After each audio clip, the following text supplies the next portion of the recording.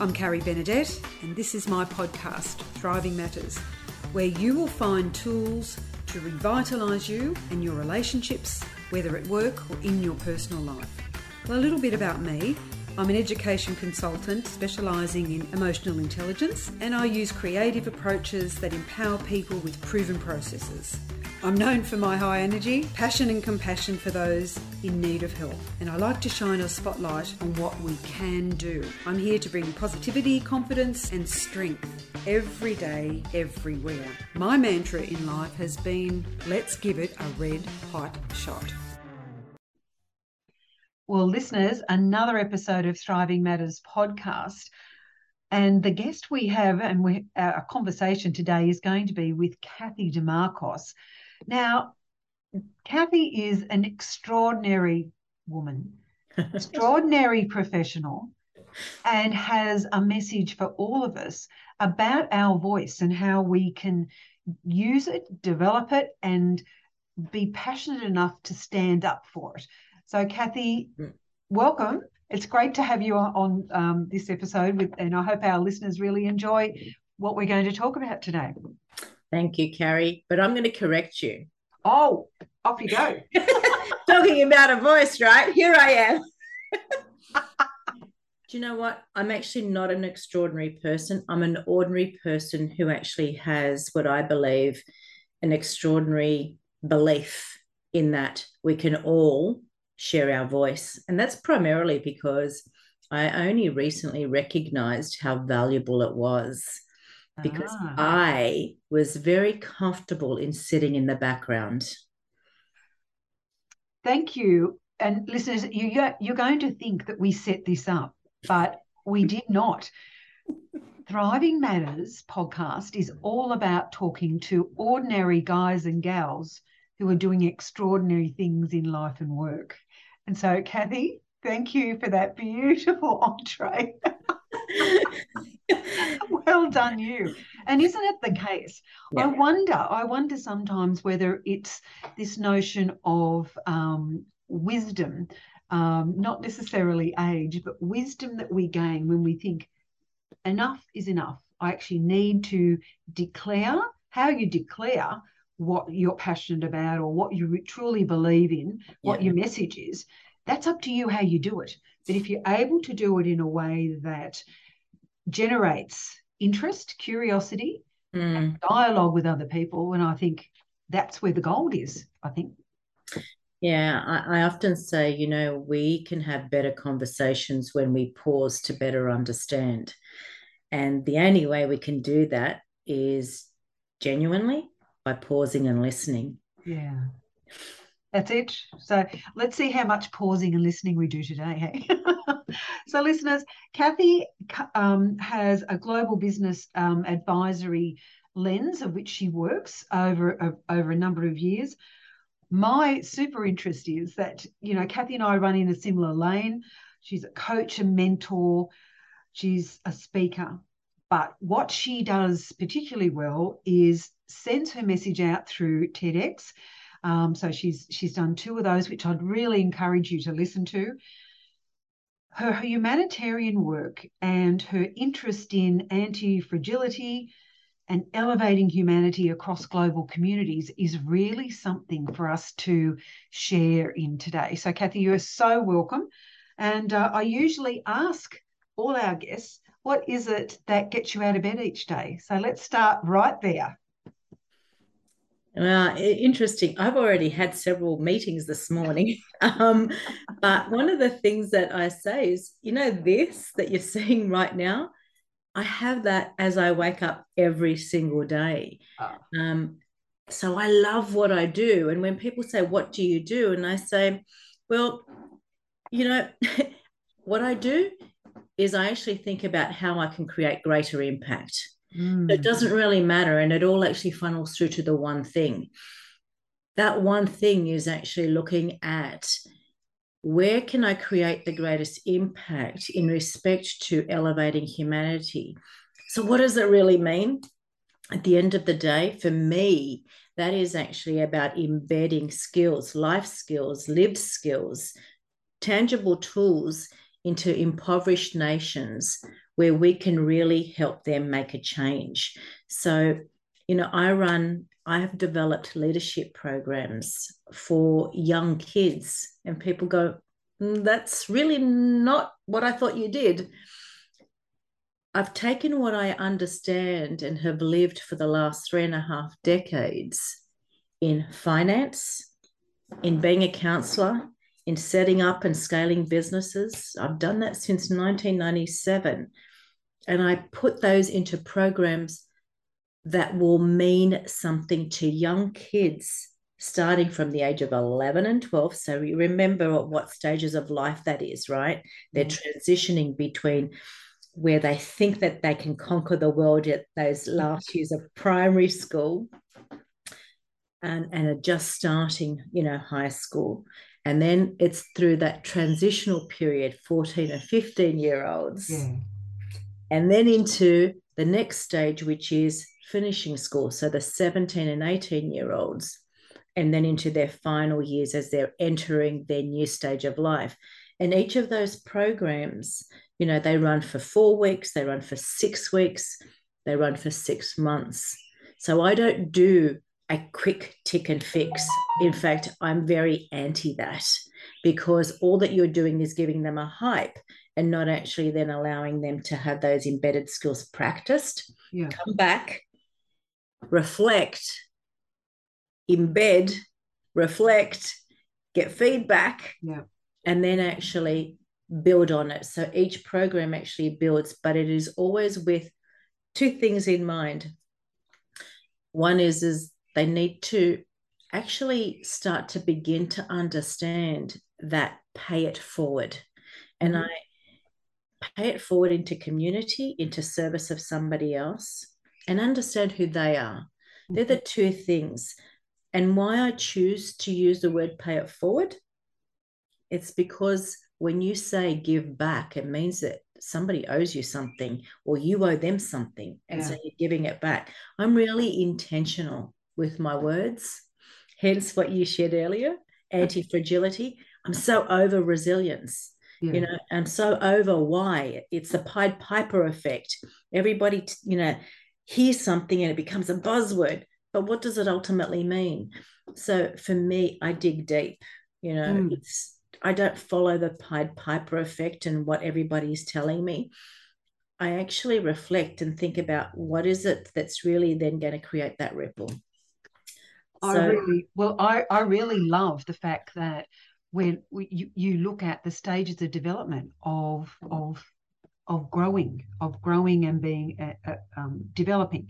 So for our young kids, that 11 and 12 age is massive, because we're on the way to moving from depending on our family, our adults, blah blah blah, into interdependence. We're starting that, and that's so crucial.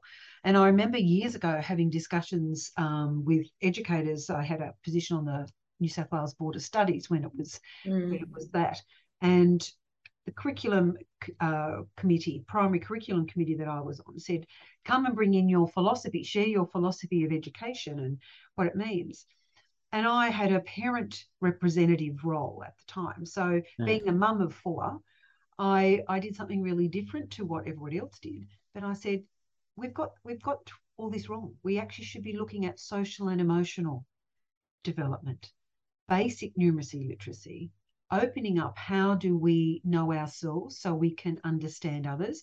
So how can we work together, be respectful, all that sort of stuff. And people, around the table agreed, but we still produce curriculums that are so dense.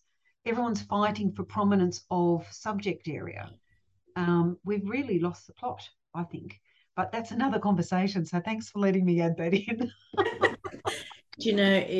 Look,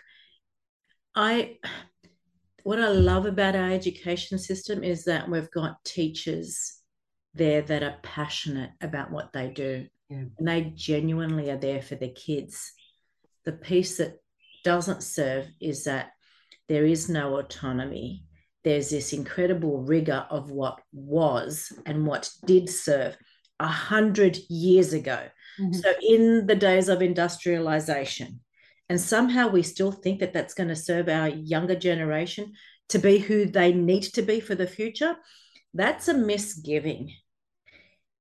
It really is. And that is no disservice to anybody. I'm incredibly respectful. I have family and friends who are actually educators, and I adore them. But we have to look at what's going to serve our future generation and listen to them and adapt, not to keep doing what we did, because that's what we've always done. Look, you've just said the magic word, listen. And I think the time is ticking by. There's no more time in a day. We're on our way to 2030. We've had huge and abrupt change across the globe that's affected not just education, it's affected every industry, every person. Our leaders are really very important in all this. And how we develop our leaders for tomorrow, I think, is absolutely critical. So for those, we've got 7 little Australians at the moment. So I'm thinking their future depends on what we can do now as a catalyst for discussion and dialogue and looking at things differently, and how we develop them for the future. Because we'll be long in the box, Kathy, you and I, and the kids will be the leaders of tomorrow, our grandchildren. So that's how I look at it. But okay, so tell me about a major experience in your life that when you look back on it, it has made you who you are today. And I want to take you back to another continent, because I know a little bit about that. God, there are so many moments. But to your question then, being quite pointed and directed, I guess one of the more recent ones was going back to Tanzania. So it was a time when Ebola broke out. Oh, wow. So at that stage, my 16-year-old daughter sat at the dining room table, and she'd been doing some research, and she was in year 11. She would be finishing year 12 at the age of 17.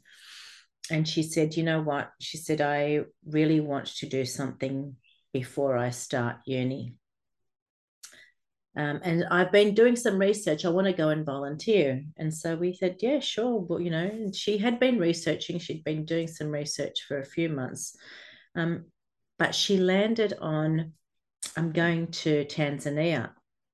And so, I sat there and did this, and my son just looked at me, and my husband went, no, you're not. So, I turned to him and he said, Ebola's just broken out. What are you thinking? And she said, Dad, that's on the West Coast. I'm going to go to the East Coast. And he said, and what do you think happens in between? You're in Africa, And I think that was also another moment for me to realize who I'm going to choose to be. Because in every situation, we contribute, negatively or positively. That's the ripple effect we choose to make. So for me, it was recognizing what my husband was saying, in that he has a duty of care. She needs to be responsible. She's still 16. Does she really understand? But there is also that, I guess, understanding of, yes, she's a child, but if we don't actually let go and allow them to actually follow a path, then we're really actually restricting them. Did I really know what I was doing at the time? Maybe I didn't, but I wanted to honor both. And so we got in this journey together of mitigating risk, hence my anti-fragility, not resiliency, right? Yes. So I mitigate risk right up front. It's that second order thinking, third order thinking, having a look at what we could do to mitigate risk, strengthen from it, and then keep moving forward. That's one of the core differences between resiliency and anti-fragility. So we did more research, and we landed with, she would go for the first month, she'd be going with projects abroad. There's a structure in place, and then I would follow, because she also wanted to live with a Maasai. Oh, wow. Go figure, right? Uh-huh. So I just got goosebumps again. I know. So it was really fascinating. So she did go. So the whole trip was for 3 months. She went for a month. And when I landed, I have to share this little story. When I landed in this airport. It was late at night. The airport started to become empty. And then the security guard, I'm the only person. The security guard says, are you waiting for someone? I said, yes. He said, we have to close the airport. I said, what do you mean you have to close the airport? He says, well, there's no more flights. Everybody's going to go home. You'll have to wait outside. So here I am thinking, Oh, well. holy moly, what do you mean? Is that all you said? Well, I'm sitting there thinking, oh my God. And I can tell you many stories like that. But all of a sudden, I see this, car, van sort of scooping in, and she flies out of it and she starts running toward me. And when you see someone and something is different. Yeah. It was this incredible moment where I just looked at her and went, who are you? Yeah. She's still 17, she's still quite young, but something has happened. But what I realized when the driver actually came out, because she's speaking to him in Swahili now. So wow. she had embedded herself enough to be able to have a conversation in Swahili. So I realized then that it was the right decision. Whatever she'd been experiencing, it was the right decision for her. But then what followed were all of the challenges. I cannot tell you, I think we cried every single night, not because of how hard things were, but because I think that realization of how much more we could do, how much more that there was needed to be done. Yeah. And, what unfolded was, because she could speak Swahili, we began to better understand what wasn't happening that we thought was happening. So some of the kids in the orphanages, they were being left alone at night. 11-year-olds to fend and look after 4-year-olds in just conditions that we wouldn't think are okay. No. The villages around them, that the neighbors would actually take the things that we would leave behind, extra food, cutlery, crayons, paper. They would just be gone the next day, all of those sorts of things. So anyway, we started to put in a program of how the volunteers would work, what needed to be done, a structure, paying for somebody to be there for the next 3 years to look after them at night, to actually have paid staff on board that could speak Swahili and English to interpret. Lots of little things like that, for the next 3 years as well. So it was that moment where I really started to become more aware of who I was and who I was choosing to be. And then came another crystal moment where we lived with a Maasai for about 3 weeks. And one of the things that were most memorable was really about the insight that I gained about me. So one day, one of the warriors said to me, Kathy, I've started this foundation and this is what I'm going to do. And he started to share his vision about how he wanted to educate young girls, because they still believe in child marriages. The girls actually don't continue their education. They're still circumcised, and he wanted to change that. And in that moment was this sickening and awareness feeling within me of, there's so much in what you've just said with me that I want to just scream. And yet I've just realized my own biases. I'm sitting as a Western privileged woman in an area where they don't even usually see a white person. How could I possibly have an opinion? How could I possibly say you're doing the right thing? Can I understand what that 6-year-old, 11-year-old is going to experience, think about themselves, the guilt about going against what their mother has done? Can I think about what that mother is going to feel about the dichotomy that she's going to sit in with her mother, her husband, her community, and then with her own daughter, I can't possibly imagine any of that. What am I going to say? So I said to him, Kimani, I can't possibly say anything to you. And then I shared with him, what was happening for me. And I think it was in that moment that I realized that I really needed to better understand, who I was in the presence with, and to be conscious of my own biases and what's happening for me before I could respond. Oh, it's a beautiful story because you're vulnerable, and we often stray away from being as vulnerable as we should be, so we can understand. And will we ever understand? I don't know, because we have a particular. I feel we have a discussion at the moment in Australia again about racial discrimination with our own Indigenous. Only today is making the news once again. So this would be mirrored throughout the world. We've also woken up to say that the Russian president has now mobilized ordinary civilians, and he says he's not bluffing. So understand everything, every culture. I think every all over the globe there are things that we haven't unearthed. We actually haven't spent the time in understanding, but we're very quick to have an opinion, be biased, or to not appreciate the freedom that we've been allowed to live and grow in. Yeah. Thank you for sharing that beautiful story. And it goes to who you are now. Very much so. It's really interesting. One of the things that we talked about earlier, before we started, was recognizing our ability to have a voice. And so often we think that I'm just one person. What am I going to do, right?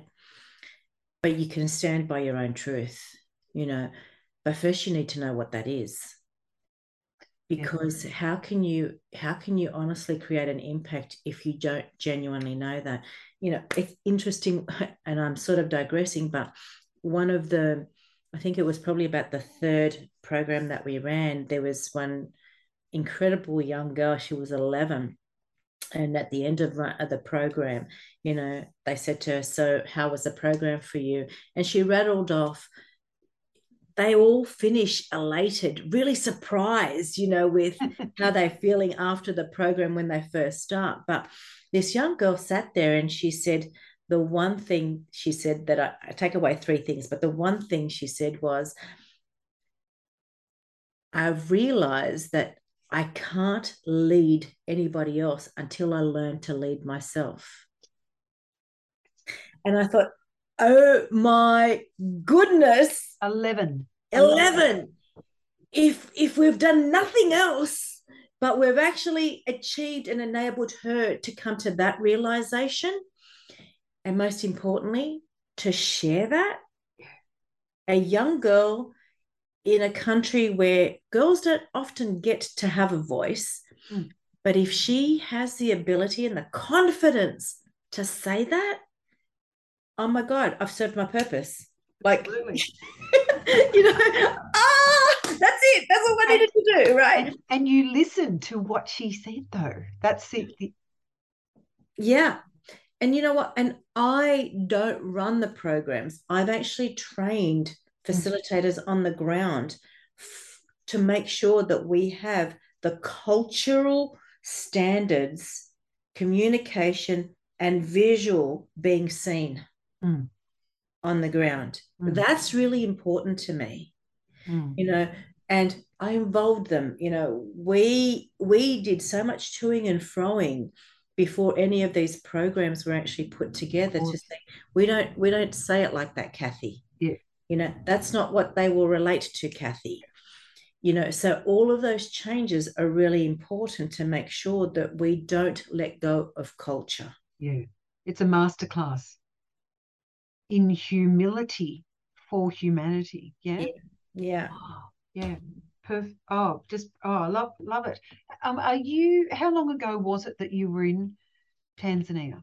So the last trip that I was there was 2019. Okay, not that long ago. It was before COVID. So Yeah. actually it was it was 2019 in about October. And the next trip was actually planned for February 2020, but we went into lockdown. Yeah. But the programs have actually been running Oh, because I don't need to be there. They're actually run by facilitators on the ground. Yeah. And that's, you've got to distribute it. It's got to be owned by the village. Yeah. Not just led by you, and you leave and it goes whoosh, it disappears. Oh, it's brilliant. Oh, thank you so much for sharing that. It was a good question, wasn't it? Yeah. Oh dear. Look, Kathy, in all this being, a parent, a partner, a businesswoman, being passionate about what you do and how you're going about doing it, what are some of the things that have become part of your daily routine about the way you continue to thrive? Because in all this, you're human. You're human. There's got to be times when you think, oh, blast it, this is just not working. You probably don't say it that way, but we'll say that for the recording. Bugger, whatever else we want to say. But I don't feel like doing this today. I mean, what are some of the things that you've got in place for yourself? Because we like to share, what it is that you've learnt that you need and that you've probably finessed or gotten down to a fine art, and what you're on autopilot about. Interesting. One of my things, and my latest TED talk is don't sleepwalk through life. So removing that autopilot and being intentionally conscious. Yeah. So I can say you can be intentional, you can be conscious, but until you are intentionally conscious, you really aren't creating the impact that you choose to make. So some of my, I guess, rituals are I must walk the dogs, because what that does is it actually gets me out. I smile and say hello to strangers, and yes, they may look at me, but I know that with a smile on my face, it potentially changes their trajectory forward for the day. I block out time in my calendar. I literally put in a color and it says block. So I have time to pause. Good. If I don't do that, I literally do run, from 7 a.m. till potentially 10 p.m. every day. Do I work? No, I have joy because I love what I do. I'm so clear about who I choose not to actually be involved with, that it actually enables me to crystallize who I do choose to be involved with. Okay. I do that in business. I'm incredibly intentional. I actually say to people up front, if you do not have embedded in your business a philanthropical arm, something that actually pays it forward, and I don't mean by, 10% of my money goes to, that's not good enough, because you are not giving up your most valuable thing, time. So for me, it needs to be something that you live, eat, and breathe, and you believe in, that you are contributing to in paying it forward. Then we can actually talk about what it is that you think that I can actually do to help you grow your business, develop your leadership team, embed practices.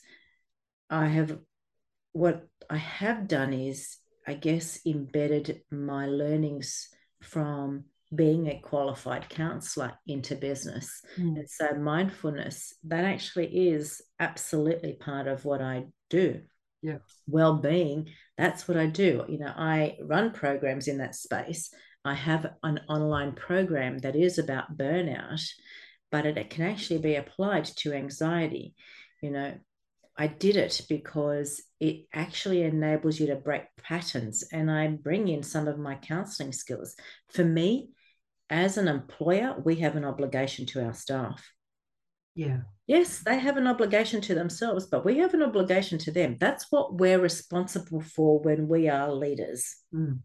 Mm. And the other thing is, we're also responsible to make ourselves redundant. Yes. Yes. Sorry, we're not here to actually promote ourselves. We're here to actually pass on the gift and the knowledge and move on, to do exactly the same for somebody else. Or create leaders who are greater than we are. Oh my goodness. Can I just tell you, Carrie, you have just actually sung my song. Somebody said to me the other day, I've just realized that what you do is, as you are learning, you're sharing your vision and you're bringing me on the journey with you to be learning what you are actually learning at the same time, instead of learning it yourself and then actually showing others. And I said, but that's what it's about, taking people on the journey. I don't care if somebody actually goes ahead in front of me. I've served my purpose. That's me making myself redundant. The only contest I have is with myself. Yes, right? Absolutely. Yeah, yeah. I know. Oh, I think there's something about wisdom and lovely grey, blonde grey. Can you see that? Oh, Kathy, you've been a joy to talk to. Is there something in the conversation we haven't said today? So I really like this question. Is there something we could add to this that we haven't already said that you really want? What? Come on, Carrie, ask me the question. Ask me the question. So that's I don't know that it's a question, but I guess it's something that I really realized for me that actually brings me joy, and that is knowing exactly the impact that I want to make on the world. So it doesn't really matter what you're doing in life, what job you do. It's interesting that people actually associate who they are by their job. Yeah. And then when they lose that job, it's almost like they lose who they are. Yes. The pandemic did that for people. We're not talking about it, right? So if we want to be real, let's be real. Let's actually think of who we choose to be outside of a job title. That's the reason why solicitors, sorry, solicitors, I'm pointing you out, solicitors play in that space, doctors play in that space. If they aren't actually practicing their skills, who are they? Yeah. That's right. You have to practice. You have to do. We spoke a little bit about this notion of reciprocal learning before. So when I would, yeah, well, you and I both, I'm pretty sure, learn from the people that we work with. We're not just the experts. Don't consider myself an expert. I may have some expertise in some areas, but I'm definitely not the expert. There's somebody who's going to be bigger and greater or more effective than I am, but it's Carrie or it's Kathy, and it's who you are that you bring to that. Yeah. And to be open, it's interesting. People have said to me, so do you actually have an advisor? Do you have a mentor? I can't preach what I'm actually suggesting you do if I don't do it myself. So, yes, absolutely. Yeah. But I do it twofold. I always make sure that I have somebody younger than me mentoring me, and there's an irony in it because I go, "That what do you want me to do?" I go, "I actually don't know everything. I don't know everything. There is so much that you can actually really enable me to look at through a different lens. So you don't want to call it mentoring, that's fine. You can call it whatever you like, but you're being paid for a skill that I may not be conscious of. So yeah, that reciprocated, knowledge actually comes from everywhere. We've just got to be open to it. Yeah. Oh, I think so. Well, great listeners. I hope you've enjoyed Kathy and our conversation today. And if there was a call to action that we sort of said to you, come on, give this a red hot shot. That's one of my mantras, just give it a red hot shot. What would it be today? Would it be about what it is that you're going to block out for yourself, to give yourself time to pause and to listen and to get that smile on your face so that you share out? I mean, there is an abundance I believe, of good people, of good intention, and of kindness that we can actually share in the work we do. We also are charged with being as honest as possible with ourselves and others. So what is it? You know, have you worked out what your impact is that you want to be for the next so many years of our life? I mean, we never know what's around the corner, do we? But let's be grateful for what we have and work towards what we're still going to become. I think one of my boys says to me, Mum, you're just not content to be, are you? You're still becoming. And I go, wow, that's 30 years difference in thinking. And that's what he sees. So I'm going, thanks. That's the gift you've given me today. So, you know, and do you have, listeners, do you have someone who is younger than you and perhaps older than you that perhaps and runs in different lanes of thinking that you can tap into intentionally and still learn from each other? Yeah. So, well, Kathy, a pleasure, an absolute pleasure to talk to you today. And listeners, if you'd like to know where best to find Kathy DeMarcos, I'm going to give you a great hint. LinkedIn is probably the easiest place to find her at the moment. And her surname has a trick to it. So it's DeMarcos, DIMARCHOS, because there's a variety of spellings. But I will put all her contact details in the notes. Everyone who does a podcast loves a little bit of love. And so if you have someone you think this episode would really resonate with, we'd love a share. Don't forget to subscribe to Thriving Matters podcast so that you're up to date. So you get the notifications, you're up to date with our guests, because when you have someone like Kathy DeMarcos on your call, having a chat with her, and you've also met her personally, not just virtually, I think that's the greatest gift we can give each other. So you're very gracious. Oh, my pleasure. As always, listeners, you are precious and your thriving matters. Don't forget to reach out to a few people today you haven't contacted and just tell them you're thinking of them. Thanks, Kathy, for a great conversation. Bye for now. Thank you. I'm Carrie Benedette, and this is my podcast, Thriving Matters.